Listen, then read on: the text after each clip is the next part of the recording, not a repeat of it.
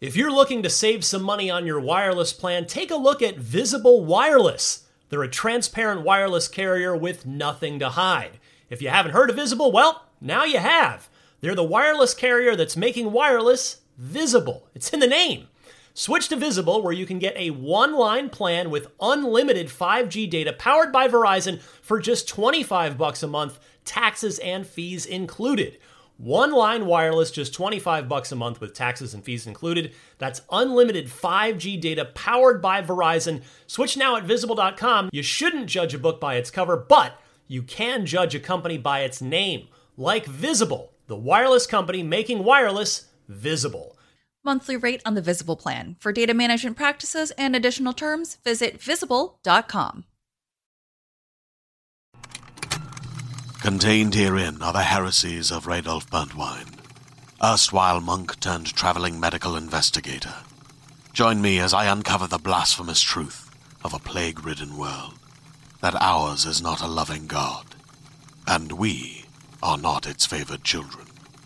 The heresies of Radolf Burntwine, coming January 2nd, wherever podcasts are available. This is Steve Downs, the voice of Master Chief, Sierra 117, and you're listening to Podcast Unlocked, the world's #1 Xbox podcast. Now, finish this fight. Master Chief, out. Hello and welcome to Podcast Unlocked, episode 463.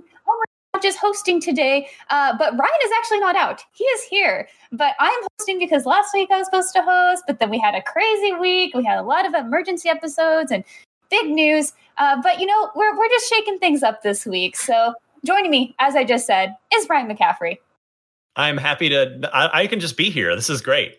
Yeah, it's so weird to introduce you on the show. It's cool though. And then we also have Brendan Tyrell. Welcome. Hello.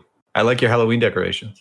Thank you. I've been feeling very festive all September. I'm so excited. Also very excited because we have a special guest to talk about all things next generation. Welcome, Pikachu Lita. Katie, thank you so much for coming on the show. Thank you so much for having me. I'm happy to be here. Yeah, so could you tell us a little bit about yourself and a bit about how you fit into the gaming community? I have watched some of your streams. I really enjoy them. I love the energy you bring. Also, I love that you were recently streaming Spiritfarer, which is one of my favorite games recently to come to Game Pass. Oh, well, thank you. I always get so hyped when people tell me that. I'm like, little old me, what? Yeah. So I am essentially a charity and diversity-focused variety streamer. I've been streaming on Twitch since 2014, since I think August 2014. And since then, I recently got partnered back in July. Long time coming with that, needless to say. But yeah, I mean, so I've been on Twitch for a good amount of years, needless to say. I went from, streaming just from my PlayStation to switching over to PC, Switch, et cetera, et cetera. I'm pretty much all over the place when it comes to the different games that I play. I mean, I'll pretty much play anything that's not Call of Duty and sports games. You may catch me playing Apex, and then I'll turn around and switch to some kind of farming simulation type style game. And then you'll see me playing some type of horror game, and maybe you'll see me playing a platformer. I'm really just like all over the place when it comes to the different things that I play. Like I actually am streaming later on today, and I'm going to be playing the new Left 4 Dead update. So I'm really just all over the place. But the biggest thing kind of in my stream, in addition to just having a good variety of games, we're very focused on community, and my community is very diverse. We are POC friendly, queer friendly, et cetera, et cetera. And I do a lot of charity fundraising a lot of the time. I usually do like multiple fundraisers a year for kind of extended periods. And we talk about everything from games to movies to sort of real life things. It's a big old happy mix of a lot. It's a lot in one little package, I like to say. So Yeah, that's so fantastic. One of the things that really stood out to me about your work is that you also really love anime. And anytime I see someone who's like super into gaming, but then also anime, I'm just like, hey. Right. Oh God, yeah. I tell people all the time, I'm like, when it comes to some things, like especially kind of like the older anime series, I'm like, yeah, I probably know more about that than I probably do a lot of the older game series, because I'm kind of showing my age here. I'm 26, so like everybody's like, oh, these like Super Nintendo titles, and I'm like, well, my first was a Nintendo 64, and so I'm kind of out of the loop when it comes to those things. So, but I do love anime, I will say, yeah. Yeah. We often make jokes about that in our trivia block, where I have a hard time with some of the older Xbox questions. So I'm just like, you know what, I will try my best. But right. more on that later. This is going to be a good one. So thank you so much for joining us. Let's go ahead and get into something that is very huge. Ryan, we had to have you on the show this week. You're like, wait, did we get Pika's her URL for her on Twitch? I don't know if I heard it or not. I don't think we did. I did not tell you. Was I supposed to say it? I'm so sorry, Lord. No, we'll plug it for you. It's fine. Miranda, I think we've got it here, right? Yes, I've got that. So you can go to twitch.tv/Pikachu so just exactly as you think it's spelled, Pika Chulita, and then you just get a whole lot of goodness there. So definitely give her a follow. Yes. So no, back to you, right? Because again, we have something super exciting. We had to have you on the show because you have Series X at your home. That's crazy. Tell us all about it. Back there, it's not the series. The 1X is on the screen right now. If you're curious, that is just the one. If you're like, that looks really familiar, that doesn't look new at all. It's because it's not. That's the Xbox One X. As part of the strange conditions of the embargo, I can't just leave the dashboard sitting there, even though it sounds like, well, that's why would that be the case? You got to just respect what the conditions are of these things. So it's not on, but you can see it's back there. That is the real deal. And yeah, we've got, I put up a big thing yesterday, Monday, so we're recording on Tuesday, just sort of the first impressions of the console itself, as well as a bunch of backwards compatibility tests. And I have to say, like, if you have a Series X on pre-order, when you take it out of the box, I think you will be very impressed by it physically, because it's very like dense, but in a good way. Like you pick it up and it's got some heft to it, and it feels like a $500 thing. Like it's just like, wow, okay, this it's not just some light little, like, I mean, the Wii was a great console, but you kind of you pick up the Wii, which I actually have buried somewhere over there if I'd have thought this out ahead of time. But like the Wii, it feels like a toy. It's like it was what, the $250, I think, back in the day for the Wii. But this feels like a $500 thing. But yeah, it's super nice. It's the startup sound when you hit the power button is the same as it's been for a while, which I said this in my coverage, but which, by the way, you can just go read on IGN or watch on YouTube. This is like the silliest thing of all time, and I recognize that, and I'm prefacing that when I say this, but I was kind of disappointed that it wasn't a cool new startup sound when you push the button. I know I'm sure they're just going for consistency, but anyway, so yeah, same startup sound. It'll sound very familiar. And yes, I get the question a lot. It can lay down on its side. I think it looks great standing up. Like it's very present and kind of authoritative. Laying down, to me, it just kind of looks like a fireplace log. I don't think it looks that great. But again, totally subjective. That's just my dumb opinion that you're welcome to not share.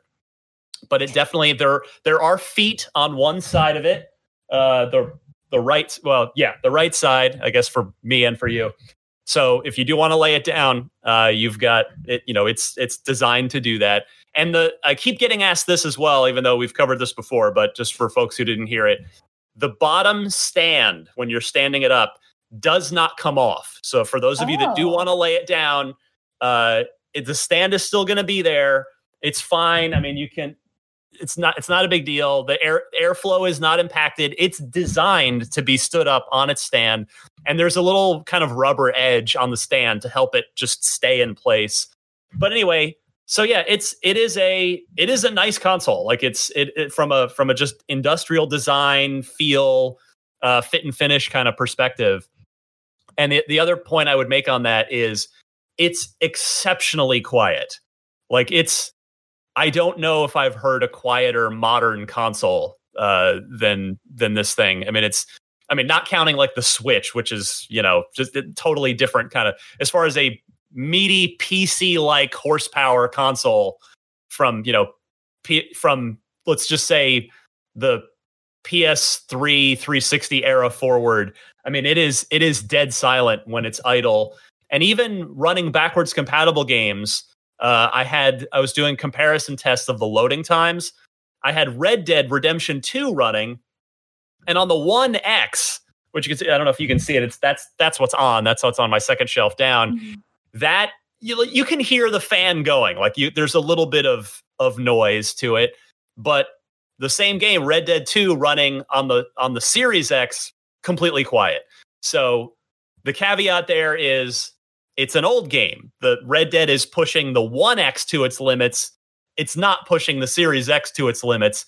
So we'll see how it sounds once I'm able to play some new games that are optimized for Series X. But so far, so good in that category. And then otherwise, yeah, the big takeaway is that all the quick resume stuff, the loading times, those things that you've been hearing Microsoft go on and on about this year, they were not BSing you. It's all legit. Quick resume works great. You can just bounce between like 4 games at a time, and it leaves off right, picks up right where you left off on each one. And then backwards compatible stuff. I mean, the games load way faster, like not a little bit. It ranges from noticeably faster to like night and day faster. So I tried, I've thrown a bunch of stuff at it. Red Dead, Halo 5, Control, Fallout 4. I threw GTA 4 at it from the 360. And before you leave a comment saying, what about this game? There is a spreadsheet that Microsoft sent of the games that are validated and work so far. They're all going to work. But for now, this is a preview. The system's not out yet. Everything's not done yet. Not everything works on the Series X just yet. So like GTA 5 was one of the things I for sure wanted to try. It doesn't work on the Series X yet. To be super clear, it will. Do not take this out of context, internet. But they're adding more things as they go. So I'm just throwing as much as I can at it. But yeah, the loading times alone, you'll never want to go back to your Xbox One is the end of that sentence. Dang. Yeah, I was about to say, can I raise my hand and ask if you played Fusion Frenzy yet? But yeah, it's not on the list. Not yet. Oh man, that's fine though. Oh, so exciting! I guess what's the one game that you found as the most notable improvement? You've mentioned so many games at this point, but what's the one that you just want to stick with as far as testing? What I've thrown at it, I mean, Red Dead's the most extreme example. I mean, it's still not like instant to get in there because the whole thing with Red Dead is it's one big loading time to get into the world, and then there aren't any loading times once you're in the game. But that one big loading time is cut from, I don't remember exactly what it is. Just go watch several minutes, it feels like. Several minutes down to like a minute and a half. Like it's super duper noticeable. But even on stuff that's quicker, like Halo 5, I just jumped into whatever mission I had last played, like however many years ago in the campaign, which I'm not a big fan of the campaign. So it's wherever I had last left it. I was like, okay, well, let's just like just load it, go. And it just loaded the mission like that. Like it was, whereas on the Xbox One, it's reasonably quick, but on the Series X, the loading bar just goes, boop, done. And then that's it. So it's, the SSD is super impressive. Well, I'm very excited to see more as you're able to talk about it. But we still have to get those in our hands eventually. And so we actually got to have our episode before pre-order stuff went live.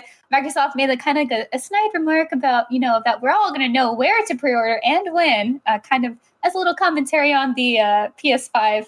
I would almost say fiasco. Pre-order, like the whole mess of that. So I have to ask you guys, how did pre-orders go for each of you? Brandon, going to you first. It was a pain in the ass. I'm not going to lie. I was up 30 minutes before, prepped all my all my windows open. Walmart, Amazon, Best Buy, Kmart. I think I even tried Kmart. That doesn't even exist anymore. I don't know. Like I just went across the retailers, Microsoft, obviously, and I got close a couple of times.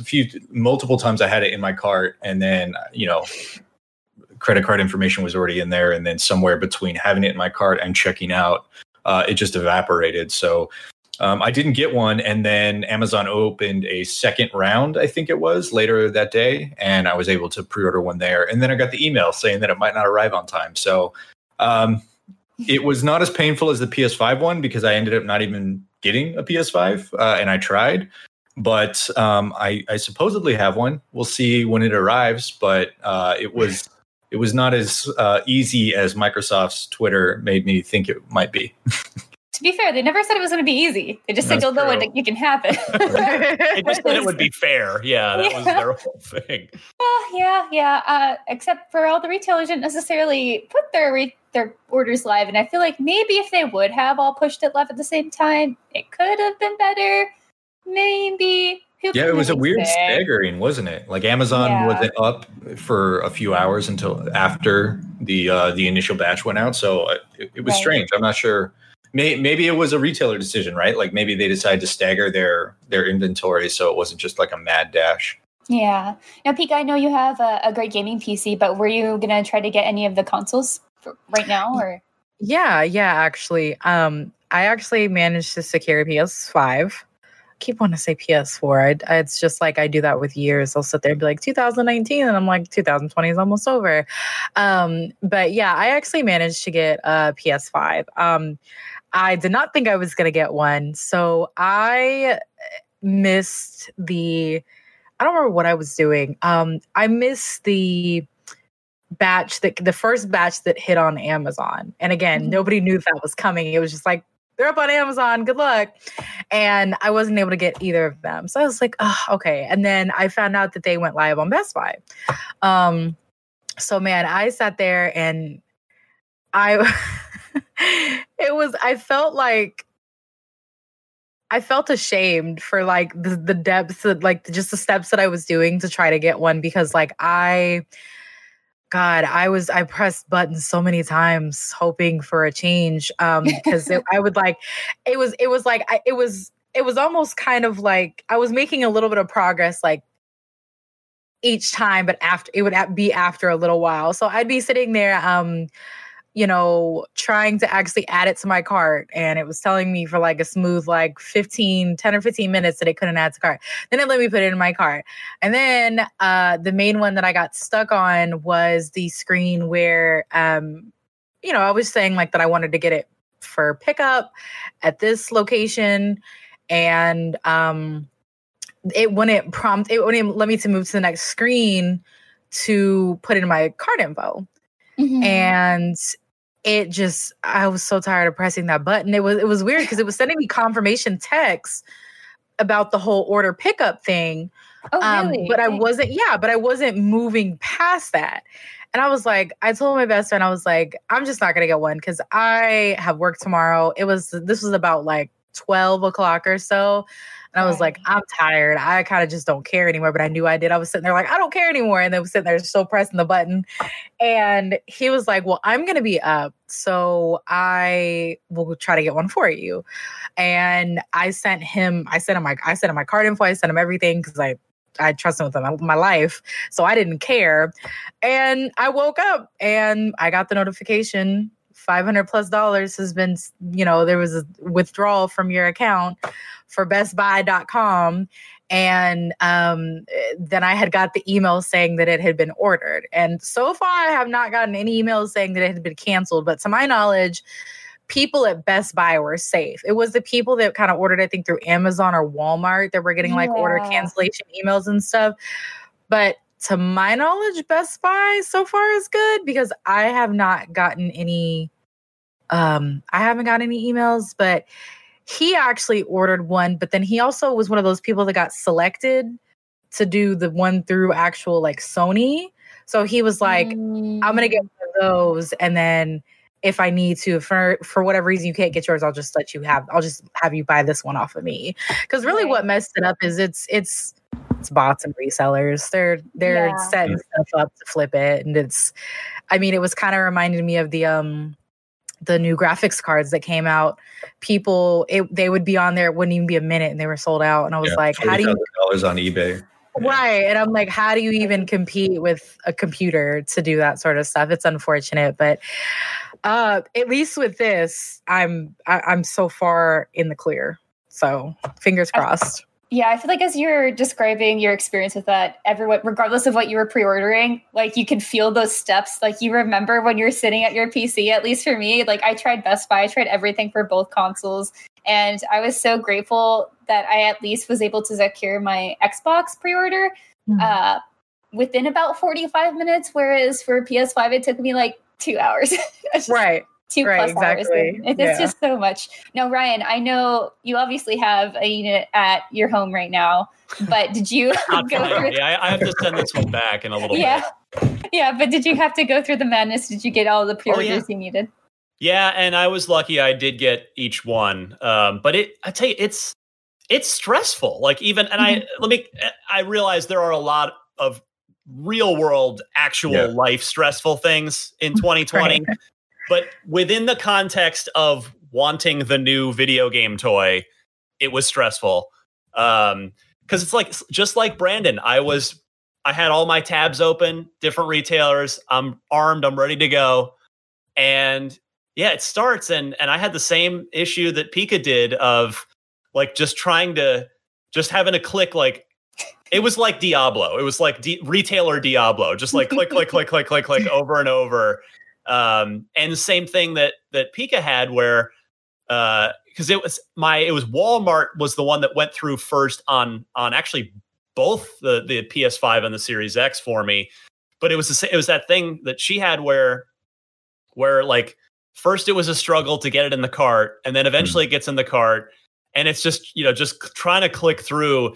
And then it's when you're at that last screen, the like place order button, and you're just like, please work. And then it just like, you get the spinny icon, and then it just puts you back at that same, so like, and you just, every time you're like, please work. And then eventually it works. And then you just want to melt in your chair. Like, okay.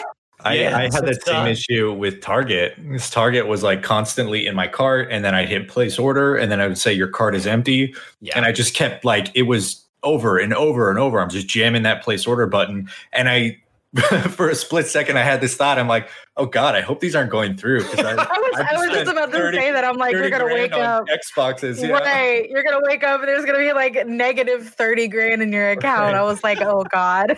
Well, it's fine. All the children in my neighborhood. It's funny that you guys say that. So on the PS5, which was, the one that happened first, the Xbox was like 4 or 5 days later. Mm-hmm. For the PS5, as I was trying to get through, I actually did get a text from my bank saying like, is this fraud? Like, is this, please, press type yes if this is real, or press no if this is fraud. It's like, no, yes, this is real.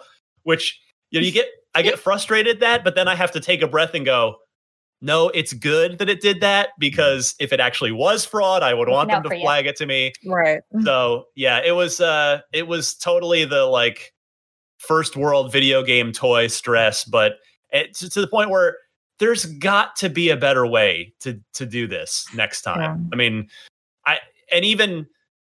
it might not be like this again for the inevitable mid-cycle refresh, like the Xbox Series XX and the PS5 Pro. X squared. Yeah, exactly. Nice. But so maybe we're not going to go through this again for another 5 to 7 years. But these retailers and Microsoft, Sony, somebody's got to figure something the heck out, because there's got to, I mean, it beats having to physically go line up at a store and literally camp out overnight. I know there are a lot of people that actually like that experience, the sort of communal experience that goes with that. But there's got to be a better way to buy things. I mean, Pika, you mentioned the Sony doing that invite only thing for like the day or two later. Can we just do that for all of them, like for the entire stock allotment for both of them next time? Like, just, you're already registered on Xbox Live. I'm not saying prioritize it by gamer score or by years that you've been on Xbox Live, anything like that, but just there's got to be a better way to do this. Yeah, like maybe just like a random, I wouldn't even be mad if they did it like a kind of like how Sony did it, like with just the first batch of consoles. Just make it to where it's almost kind of like entering a raffle.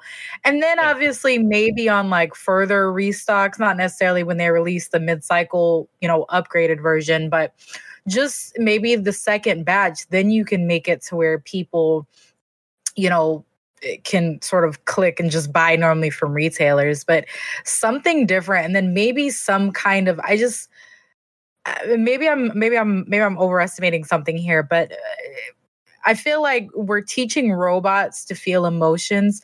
Can we not create some kind of algorithm or something to where we can get rid of bots that way that they're not buying things up and then allowing people to sit and flip this stuff for however much on the end? Like, it's got to be something, because if like, I honestly feel like, I mean, granted, when you get a whole bunch of website traffic anyway, you're bound to encounter those issues. I mean, the same thing in a completely unrelated gaming space when Rihanna's lingerie line Fenty first launched. I mean, it was like the same thing. They had a virtual line and it was like, your wait time is 40 minutes, something like that. But it's just maybe it would be less of a hassle when you're not competing with literally technology. Yeah. So I don't know. You're so right with like, because and a good example that comes to mind now actually is I like Ticketmaster is straight up the devil. Let me just preface it by saying that they're horrible. Live Nation, all of that. I think they're all just one giant merged company now anyway. Yeah. That's just ridiculous. But they do have that like verified fan thing for certain stuff. Like I know Springsteen's done that, and some of the other bigger artists have done that, where it is like it weeds out bots and scalpers by there's like a verification process that you have to go through to prove that you're real. And I feel like Microsoft and Sony could totally figure out a similar thing so that we're not seeing the scalpers being the ones that are profiteering off this stuff, because it's all us early adopters that want them anyway. Like it's the fans that want them, that want that first batch. So please, Sony and Microsoft figure it out. Now, I would add, for my part, having done both, I don't think either one was better or worse than the other. Honestly, I agree. Microsoft, okay, it was fair, but it also allowed the bots to get in there, whereas Sony, maybe not as many bots got in because it was chaos, but also that meant a lot of fans weren't ready for it and maybe would have lost out too. So it's just like two sides of the same disgusting coin that you had to lick to try and get these things. And there's got to be a better way. I know GameStop tried to do that virtual line thing. I was in it for a while. I never made it to the end. I don't know if any of you did, but I don't think there's like they had a virtual line, but I don't think they actually had like the infrastructure to support what a virtual line actually is. Having been in several virtual lines to get things, it's just like a waiting a waiting screen, and then when something opens up, they just throw you into the economy. Yeah, I don't know. It's weird. There are two problems, right? It's the resale market driving bots and people scalping. I guess that's the term you would use for this. And then the other side of the coin is just infrastructure. Like I don't. Maybe this is the first time since console gaming and gaming in general has ballooned so much in the last 5-6 years. I think there was a report that came out recently, but it was like millions, maybe 1 billion people play video games now. So I'm wondering if they were just caught off guard by the demand for it. But, Apple handles iPhones every 2 or 3 years, and that's sort of the same bag. So I think you have to solve for the resale market and the demand market. And I don't know how an online retailer like Amazon didn't see it coming, right? Right. I'm real quick curious. I'd like to just go around. Starting with Pika, did any of us consider going to a brick and mortar store to queue up? Because I certainly saw examples of people doing that, and they handed out tickets, and the allotments were small. But did Pika, starting with you, did anybody consider actually going to a store? I did because I saw that like supposedly GameStop was doing in-person stuff, and I have one that's like right up the street from me. And truth be told, I live in Memphis, and it's not like my ability to go and get stuff here is a lot easier than like, let's say, going someplace in LA. Like for example, I remember when oh gosh, there was I always tell this story, and it's so funny because I realized I got so lucky with this. There was a price error on, gosh, I hope Nintendo doesn't hear this. They're gonna be like, what? There was technically it was Target's fault, not so at Target, there was like a website error where you could stack coupons. So I remember this. Yes. And I managed to get a Switch and 2 games for $150 total. Oh, nice. Yes. So And I got lucky because, I mean, by that time, I'm in Central Time Zone, and Target was already getting ready to close. But that morning, right when Target opened, I went and picked up my order because a lot of people that did like the ship to home option, their orders got canceled. But the people that were going in person and picking it up were a lot luckier. But then you had in like the more kind of populated cities with maybe like a sort of, I guess, maybe a bigger gaming maybe community, you had like think in LA, you had like 20 people going to Target to buy a Switch at once. They're going to be like, something's up here. So living in the place where I live, needless to say, I can kind of get away with that sort of stuff. So I genuinely feel like if they were doing ones in my area, it would have been very small, but I didn't know. There was no way I had no way of confirming it because I remember seeing like rumors that they were doing some, but I was like, I don't want to bank on that because I don't know if it's going to be true. And then, not going to lie, COVID stuff kind of made me a little bit anxious. I'm like, I'd rather probably not do that. So, yeah, but the thought did cross my mind, but I just had no way of verifying if they were doing it or not. Anybody else? I know because I was the same thing. For COVID, I didn't even consider the option. It was a no-go for me. Hell yeah, no. I think with all of us being in the Bay Area, for the IGN staff, it's just or in LA, like it's just too many people. It's just stay inside. And I think that's also probably something that kind of contributed to the pre-order madness was that most people are probably ordering online rather than going in store. I know a lot of people probably traditionally would have just gone to a store and pre-ordered, but for that's a really good point. It's like a perfect storm. Right. So there you have it. But we all got a Series X, so good news. Now, let's get to the news because it turns out consoles are not done yet. So we will have to do these again in the future. So hopefully someone is listening to all of our complaints because we'll have to do this. So Brendan, I'm going to go to you for this one. We're kind of skipping around on their news a little bit. But so Phil Spencer's consoles are not done yet. We have a report from Yahoo Finance. Oh, you want me to take the news? Okay. Yeah. Go into the sports desk. Speaking to Yahoo Finance, Spencer confirmed that Microsoft is still planning on developing dedicated gaming hardware, at least in the short term, even though services like Xbox Cloud Gaming, Google Stadia, Amazon, sorry, there's a cat. I'm distracted I'm now. so sorry.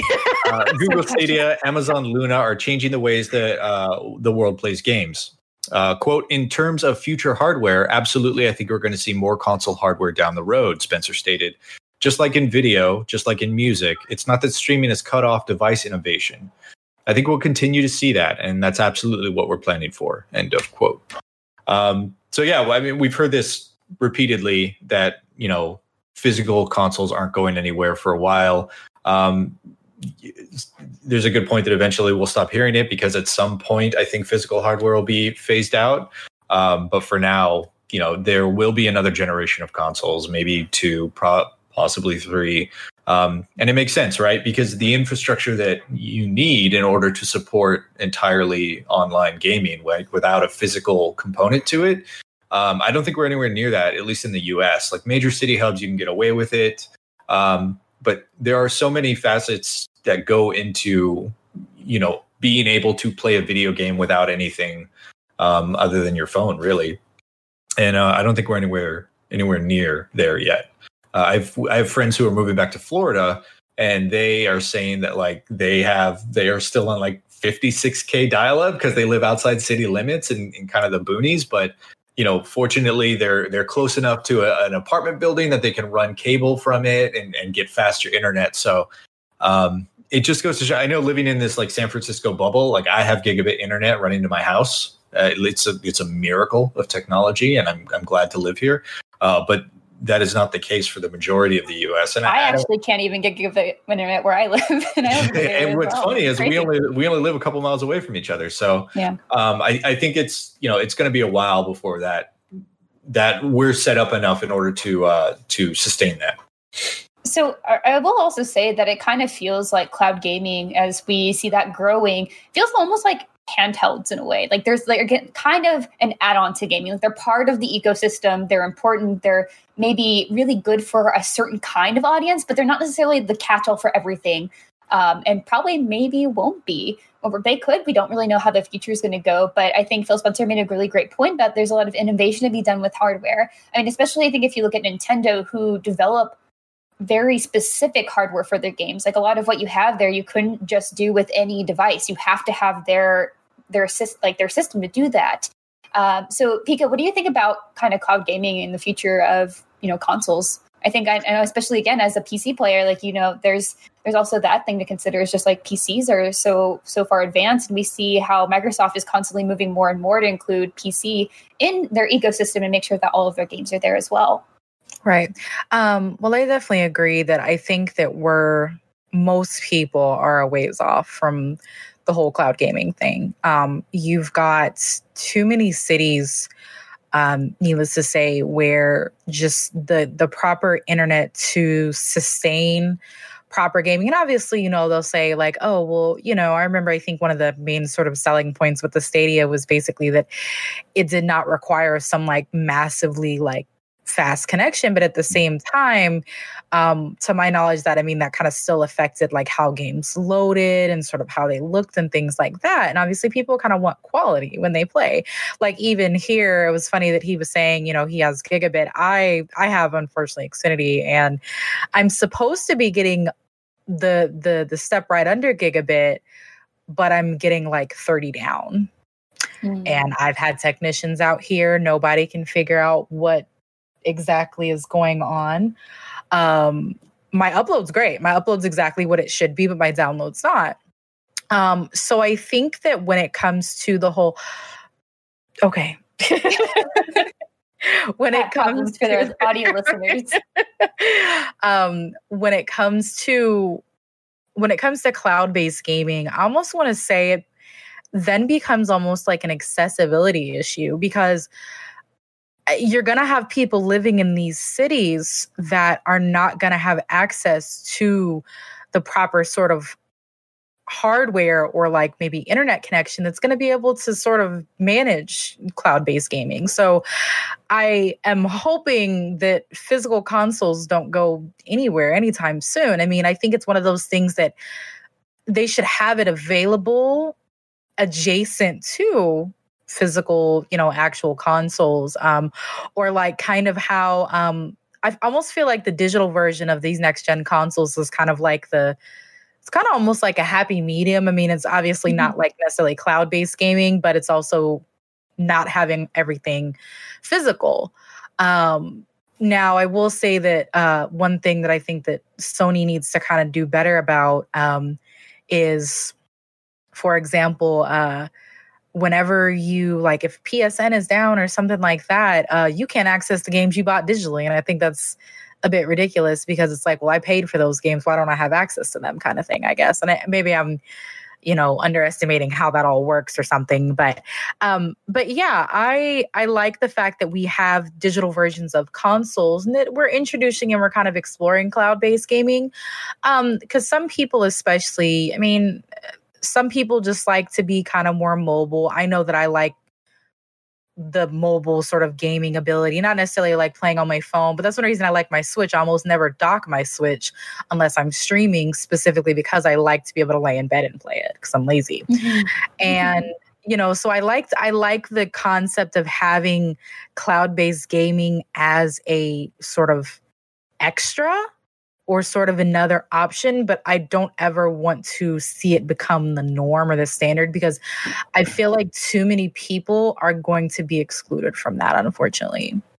Right. I totally agree. And Ryan, what's your take on it? Well, Pika, I think you make a great point about that, in that I think that's actually a big reason why you see the community reaction to xCloud has been pretty much universally positive, other than the Apple, the iOS problem, which is of course that people were mad at Apple, justifiably, not Microsoft on that. But yeah, like, whereas Stadia has been, it's fair to say, pretty negatively received by the gaming community because it's cloud and nothing. Whereas, to your exact point, with Xbox, it's the xCloud is supplemental. So it's like, it's just there. It's there as like a bonus for you on top of the set-top boxes. So yeah, I think you're so right. And like, Microsoft's taking a really good approach to it that way.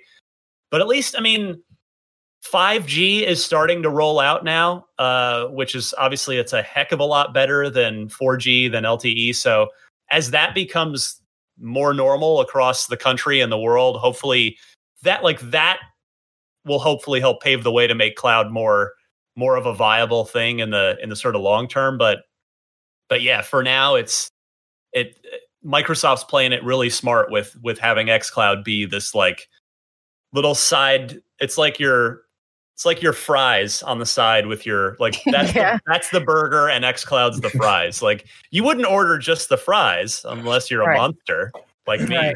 But, okay, well, you want the fry. The fries are nice with the burger. That's all I'm saying. Mm-hmm. I'm hungry. It's lunchtime. All right, well, we have a lot more news too, including things for our consoles, which is very exciting. I love expansion cards. I love memory chips. I love these little compact things that are going to store our future, our gaming. So they announced that the Seagate 1 terabyte expansion card that is proprietary for the Xbox Series S and X is going to cost $220, which is, I mean, it's very cute, and I'm glad it is. At least it's just a small little disc, but that thing packs a lot of a punch for a lot of money. So, Brandon, coming back to you on this one. Yeah, what do you think about these? I mean, sticker shock, right? Like, that is a lot of money, especially after you just dropped $500 on your, as Ryan said, your big new gaming toy. However, it's actually comparable to the value of those drives, right? So we're in this weird position where you don't need it. You don't need it to function the way that it's intended to function. You can easily go out and get a massive, like, 2 terabyte 3.1 USB drive and just cold store your games and move them over. So I think it's nice there's a proprietary option. It is super expensive though, and I'm sitting here thinking, like, I don't, because for reference, I'm the kind of guy that I'll pay a little bit more just because it's the official product and I don't have to worry about it. I don't have to think about it. I can just plug it in and I'm good. In this scenario, like, I don't have a massive hard drive, external hard drive that I can use. So I'd have to buy that anyway. So now I'm sitting here thinking, like, what do I want to do? I don't know. Like, it's expensive, but it is not overpriced, if that makes sense. So I think there are ways to get around it. I just don't know that you always run into that issue where, what if I buy something that isn't compatible? What if I buy something that, doesn't work as well as it could? So while I think it's nice that there is an option, I think we're going to probably see a lot of sales of big, huge USB 3.1 storage drives in order to just move your games back and forth. Because if you watch Ryan's preview, IGN.com, nice plug there.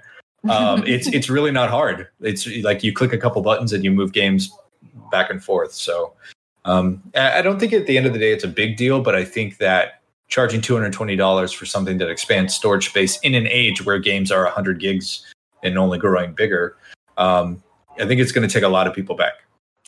Right. Ryan, I actually do want to bounce to you really quickly for that, because you did explain that there is that alternative to having to buy a $220 like little card. Like, what are the options there, as Brandon was mentioning? I totally agree with Brandon. Like, I'm not complaining about the price as far as like I get that NVMe SSD tech in it's industry standard. Yeah, that's just what it costs, but it's still expensive. Like it can be worth the money, you know, it can be market value, but it's still a lot of money. For some reason, the extra $20 over like $199 just feels like a extra little like punch in the face for some reason. I don't know why, but it's like just an extra 10% on top of that $200. But yeah, I mean, hey, if you've got the money in your gaming budget, great. You know, just buy the $220 storage card, because then you double up to 2 terabytes and everything's going to run at full SSD speed with all the benefits of the Series X's next gen and the Series S, those next gen hard drives. But yeah, like the two things I think are that are definitely worth considering are, you can take, like, I already have a 2 terabyte external drive for my Xbox One, because going back to the beginning when they were 500 gigs in 2013, you filled that up pretty quickly. So I've had an external for a while. You can just use it as a pack mule, and just you can move. If you're gonna copy games over, you can do it that way from like when you get your new console. Or the thing I was actually poking around with today is, because I forgot about this until a Microsoft person pointed it out to me. If you're upgrading from an Xbox One or One X to a Series S or X, you can use network transfer. It's built right into the console, and actually just move everything through your home network. That way you're saving a ton of time. And also, I blew past, for the first time ever, I blew past my Xfinity bandwidth cap for this month. Oh, no. Thankfully, they sent an email that says they give you one grace month where they won't charge me overage fees. But if I do it again, they will. So, all right, there goes my free one. But yeah, you could, if you're upgrading to a Series X or S, you can just do the network transfer, and it's very quick. I moved. What did I move? Actually, I guess I forget what game I moved, but it took, it was a good sized game, like a 40 gigabyte game. And I think it took 6 minutes, something like that. So it's fast through your home network. So that's a good option. But otherwise, yeah, you can just totally use a cheap external USB drive as a pack mule to store your games. Now, reminder, you cannot play next gen games off of an external drive. You can play Xbox One or compatible 360 or original Xbox games off of an external drive. But if you do that, you won't get those loading time benefits. So generally speaking, you want to be playing all your stuff off of the internal SSD drive, and you have to with new games. Right. You could also do what I do, which is not upgrade any of your storage at all, and just delete things constantly. Which is the. But then you have to re-download them. That's the only problem. Yeah. The thing, at least there, is like I juggle. Am I really going to go back to this game? Yeah. Yeah, that's what I struggle with, and I'm like, and I ended up in my console, I ended up upgrading the internal hard drive, and now I really don't have that issue. But I'm even like that on my phone. I'll be like, am I really going to use this app? Am I really going to play this? And I was actually doing that earlier today on Steam on my computer. I was installing, funny enough, Among Us, and because I had bought it, and I'm just now getting a chance to install it because I really haven't been home much. And I was sitting there going through, there was games that had updates, and I was like, these aren't even big updates, but am I really about to play these anytime soon? No.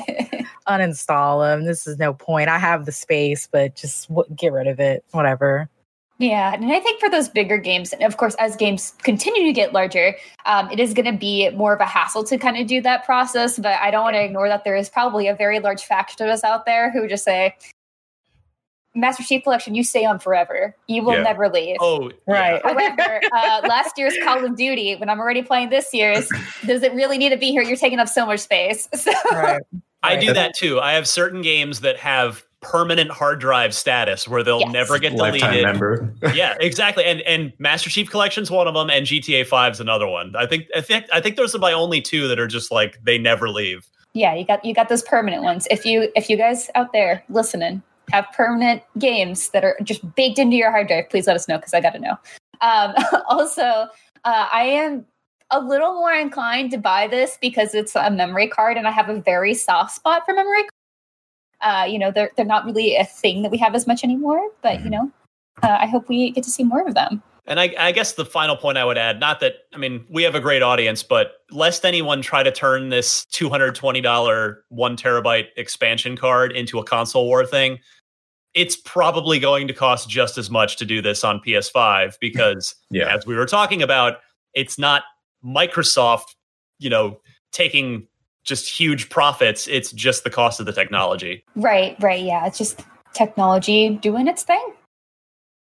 And now we have a little bit of a follow-up from last week. We had so much news. Of course, Bethesda is now part of the Xbox family. All the ZeniMax Media stuff is all part of Xbox. And we have some exciting news with that because Doom Eternal is coming to Games Pass on October 1st. Pika, did you get a chance to play Doom Eternal yet? I have not, but it's on my list because I've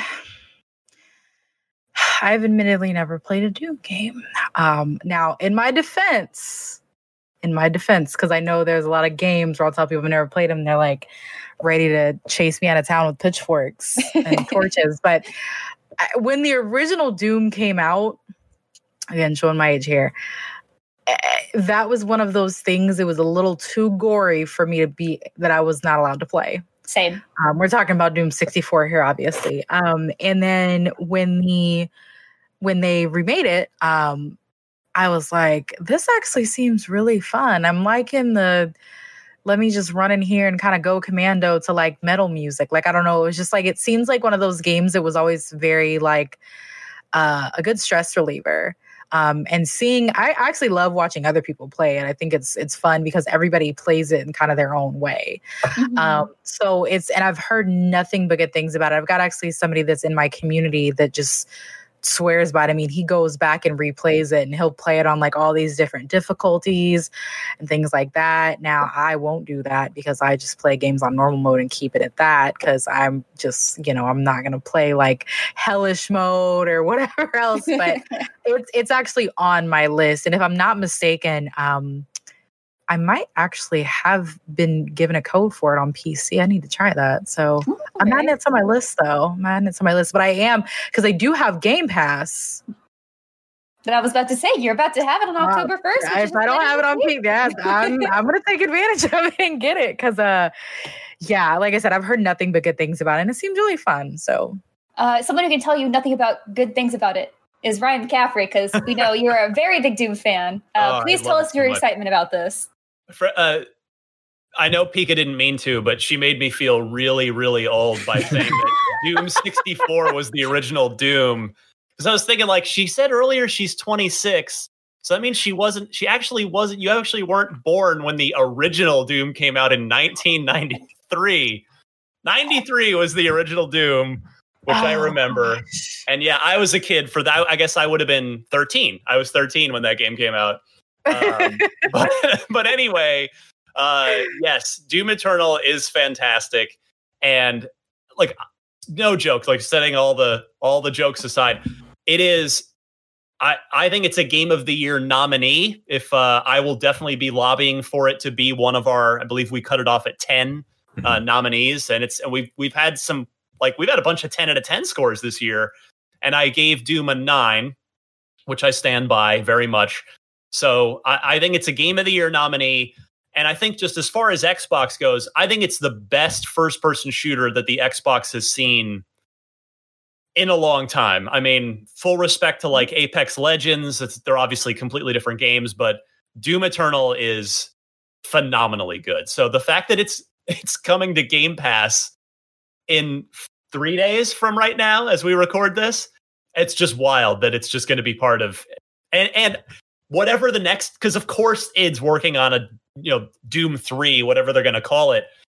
That's going to launch day and date on it's this. I like this acquisition hasn't even sunk in yet, really, like in the grand scheme of things. But that's all. Just please play Doom Eternal if you have not already. It is amazing. I love it so much. Yeah, and we have a lot more games coming to Game Pass. Brandon Tyrell, will you tell us what's coming to Game Pass in October?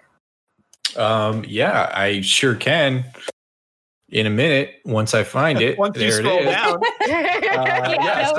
We're hopping around. We were actually running out of time, so I was like, let's get to the exciting news. We've got 19 minutes. We're good. I'll read it slowly then. Xbox Game Pass for October. October 1st, you have Doom Eternal and Drake Hollow, which is actually a cool little village building third-person action game. I checked that out a little bit. It looks really good, and it's a lot of fun. October 8th, Brutal Legend, Forza Motorsport 7 as well. Speaking of 100 gig games, super pretty car game there. Iconfall as well, which I don't know anything about. I've never played that one, but I've heard it thrown around a few times. So I can tell you very quickly about Iconfall. Yeah. So Iconfall is kind of a what if you could go to magic school? That's that kind of the premise of it. And so I think it's kind of got that RPG element to it, and I have been very excited for it. So I'm super stoked to hear it's coming on Game Pass. Awesome. And then, of course, we'd be remiss not to mention that November 10th, EA Play is being added to Game Pass. So not in October, but something to look forward to next month. Yay. Yeah, we have so much. Now that we've looked forward a little bit, let's look back. So in August 2020, we had a list of best-selling games. And Ryan, do you want to go over these for us? Sure. Yeah. The top 10 for August, which, I don't know. I know that NPD isn't 100% accurate because not everybody reports to it, but I still think it's always a fun snapshot of what people are buying. So the number one game for August, no surprise, was Madden NFL 20. And then UFC 4, which is another recent release. That's number 2. Call of Duty Modern Warfare continues to crush. That was number 3. And then on PS4, Ghost of Tsushima, super happy for them. That came out in July. I think it made the July list as well. So shout out to Andrew Goldfarb. And then you have a run of Nintendo games. Listen to this from 5 onward there, 5 through 9. It goes Animal Crossing, which I know will make Miranda happy. Ring Fit Adventure, which also makes perfect sense because everybody's stuck at home and it's a great way to work out in kind of a fun way. Then Mario Kart 8 Deluxe, because Mario Kart is like, it's just like always on an NPD list. If there's a Mario Kart game. Super Smash Brothers still going strong after that. And then Paper Mario, the Origami King. And then rounding it off, another older game, Mortal Kombat 11. So it's just kind of an interesting list for August, I thought. Yeah, and it's curious to see these. I do like that you noted that Microsoft did get a game in the top 20, though it's the PS4 version of Minecraft. Yeah, if you go down, if you extend it out to the top 20, there is one Microsoft game for PS4, which is just kind of hilarious. Yeah, so I also think you had a really great question here for just kind of looking at these best-selling games lists. Like, obviously, we know Call of Duty always kind of tops the charts, but Cyberpunk is this year, and I think a lot of people are very excited about this. So if we could go around the room, and I'm going to start with Pika, which do you think is probably going to sell more in November, Call of Duty or Cyberpunk? And they're out, like, I think a week apart or 4 days apart, so they're pretty close. Yeah, I think Call of Duty's the 13th, Cyberpunk's the 19th. That's a hard one.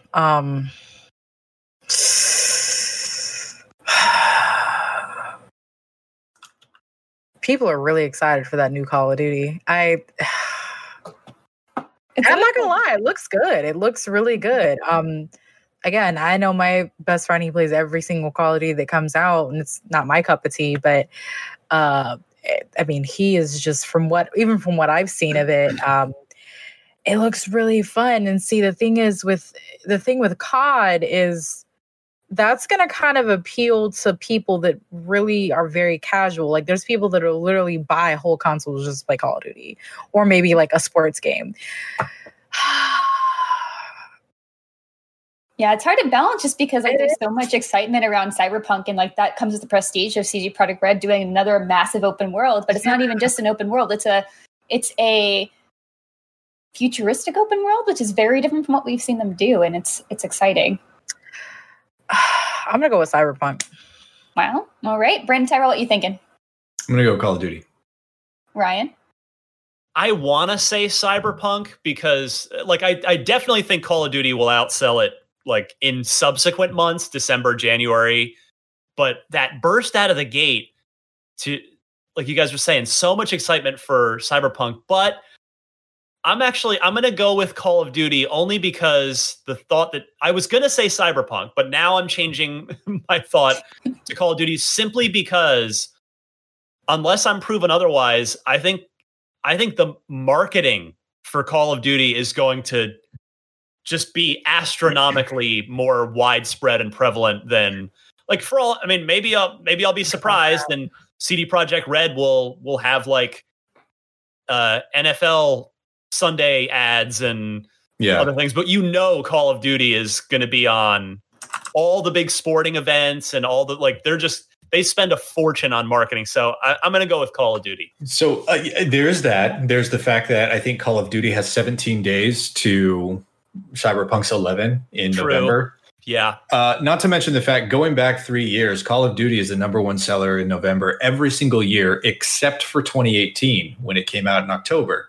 Why did it come out in October? Because Red Dead came out in November. Yeah. Guess what the number 2 selling game in November was in 2018? Call of Duty. So even though it came out the month prior, it still was number 2 in November. I think it's got a lot going for it here. Obviously, I mean, Katie touched on it. It's Call of Duty. People buy Call of Duty because that's what they play for 365 days. And in addition to that, I think you're going to see a lot of people who just got their brand new console. They need a game. They want a game right now. They're going to spend that $70 on Call of Duty and then wait to pick up Cyberpunk later on. Cyberpunk is going to sell amazingly well. I don't think it's going to beat Call of Duty in November, though. Can I change my answer? I didn't even think about the whole marketing thing, and I feel like that was like, okay. And then, like he said, it's one of those things that I know for a fact that there are people that are going to be waiting specifically to wait to pick up Cyberpunk after they get their new next-gen console. So right. I switched my answer to Call of Duty. All right. I think across the board, because I was sitting here quietly listening to all your reasoning, and my heart says I want to say Cyberpunk because I'm really excited for Cyberpunk. Right. But I'm also excited for Call of Duty. We haven't even seen zombies yet. Me too. Raven Software is back off the bench finally after 10 years. Yeah. So I'm gonna go Call of Duty. So if somehow Cyberpunk outsells Call of Duty in November, we're all wrong. But there's a good chance we'll all be right. I think CD Projekt deserves it. I love everything that they do. So, and don't get me wrong, that game is going to sell gangbusters. But Call of Duty is the juggernaut in November. Yeah. We'll see what we got. And we do have some more news to discuss, but I think we're going to save that for next week because I want to get to our loot box. So we have a very fun Yappa comment, which you can also leave in the comments on IGN.com of our article. Just click in, sign in, one of your sign-in profile of choice, and then you view the Yappa. So we're going to go ahead and take a look at ours. We have a great question from Mark. Hey guys, my name is Mark, big fan of the show. So my question is in relation to Tokyo Game Show, which just wrapped up this past week. The big announcement from Microsoft there was that xCloud is coming to Japan in early 2021. I've kind of been of the mindset that this is going to be a pretty big deal for the Xbox brand over there. Obviously, they have struggled mightily in the past, but it seems like mobile gaming is a much bigger deal over there than traditional console gaming.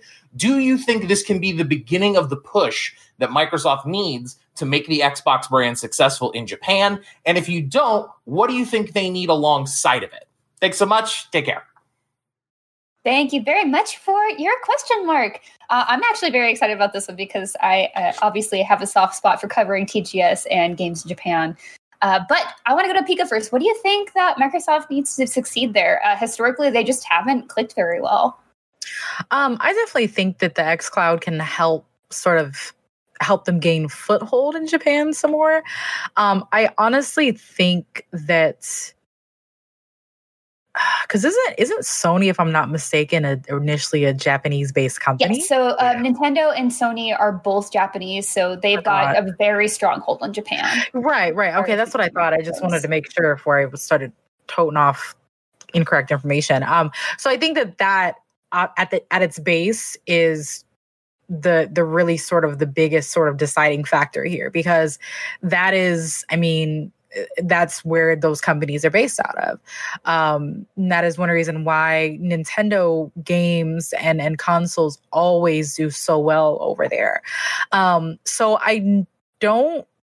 needless to say, I don't ever think that Microsoft will sort of become the dominant force, or even necessarily up there where Sony and Nintendo are. But do I think they could definitely gain more foothold than what they've had in previous years? Absolutely. And I'm kind of hoping, honestly, that with the introduction of the xCloud, and then even with this next gen console rounds, I don't know. I feel like maybe this could be sort of something that'll push them ahead. That's what I would think. Because I mean, I feel like there's enough selling points for it to where I'm thinking. Because like honestly, truth be told, I've skipped out on my Xbox. So sorry if you hear dogs barking.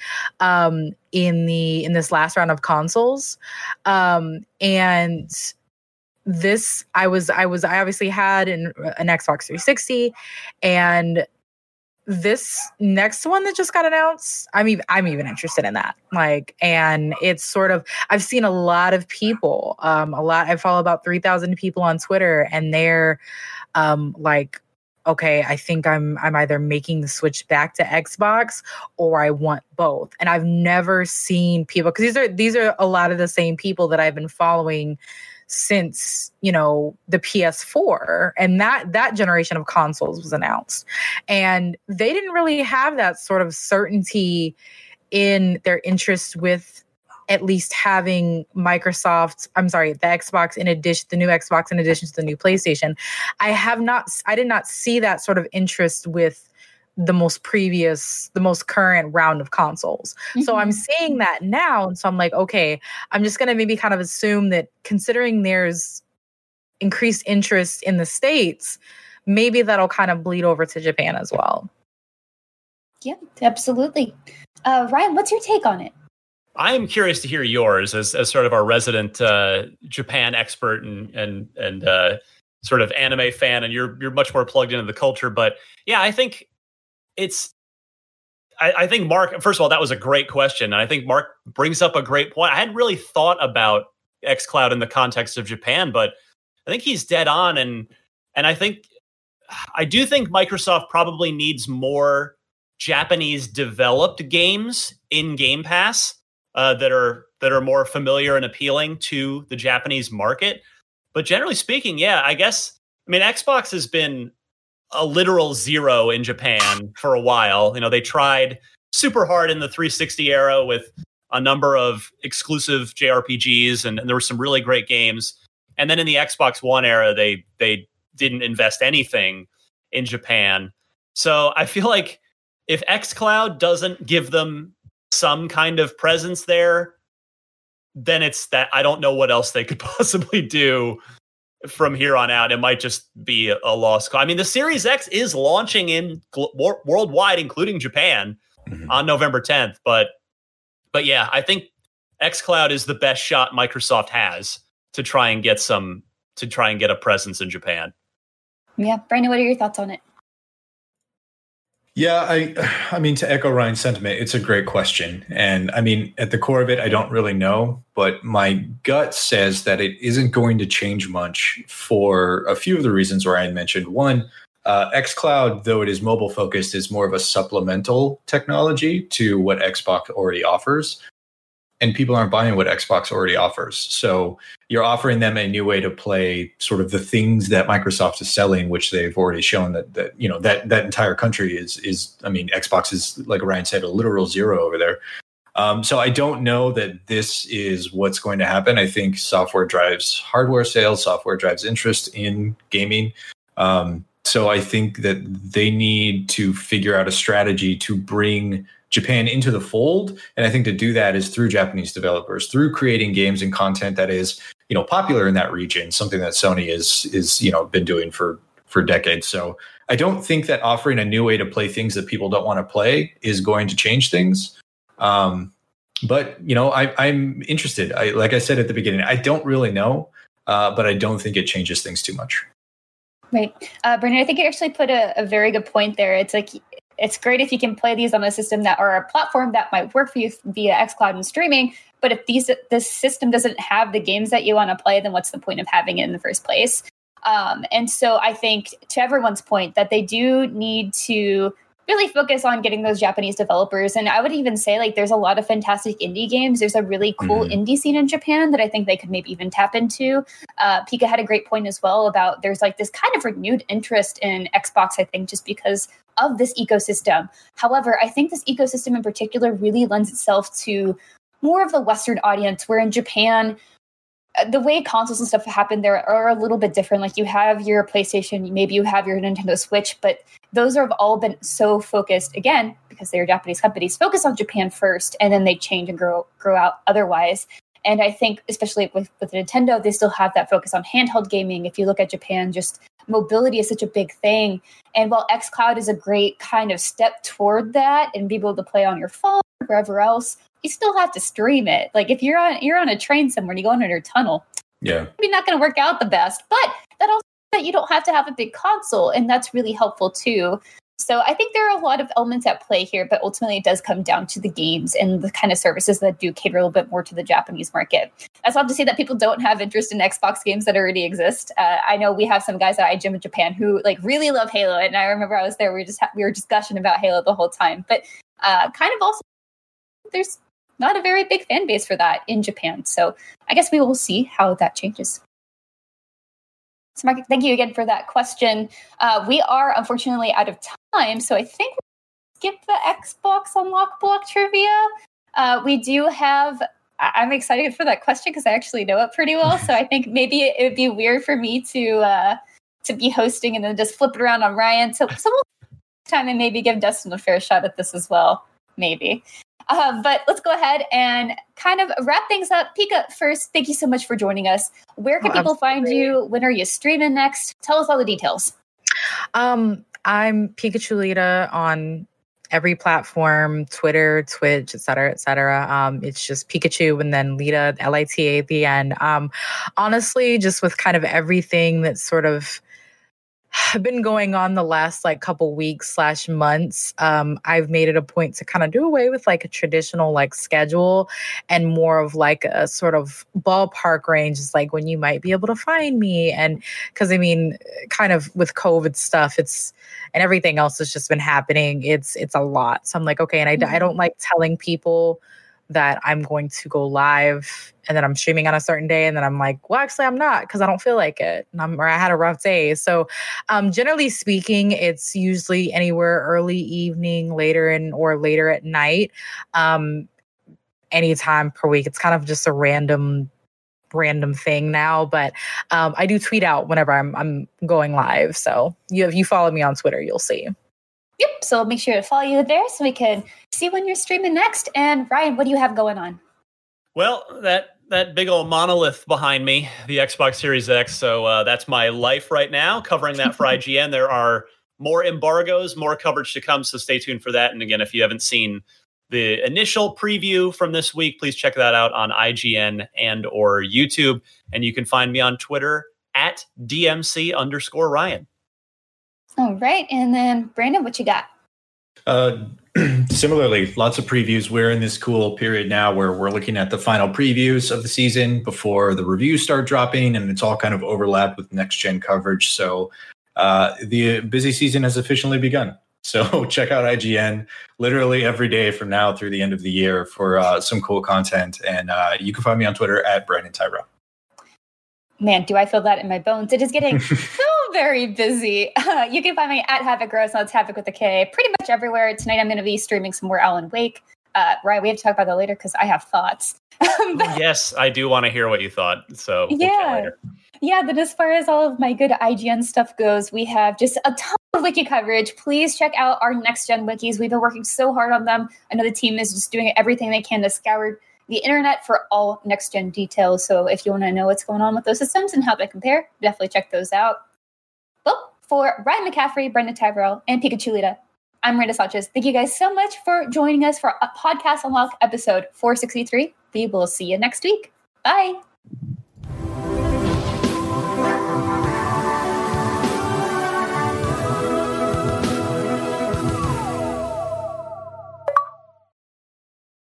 Hey there, this is Justin Bartha. I made a funny new podcast, King of the Egg Cream. It has the greatest cast in the history of podcasts with actors like Louis Black. I'm torn by my feelings for two women. Bobby Cannavale. You can eat it, or if someone hits you, you can put it on your cut. Melanie Linsky. I wonder what these marvelous things are that look just like boiled chicken feet. Jason Ritter. I can break things and pick locks and kill people. Michael Stuhlbarg. The whole point is to inspire people that they should make themselves better. Ari Grainer. No, don't whet its appetite. What are you, an idiot? Me, Justin Bartha.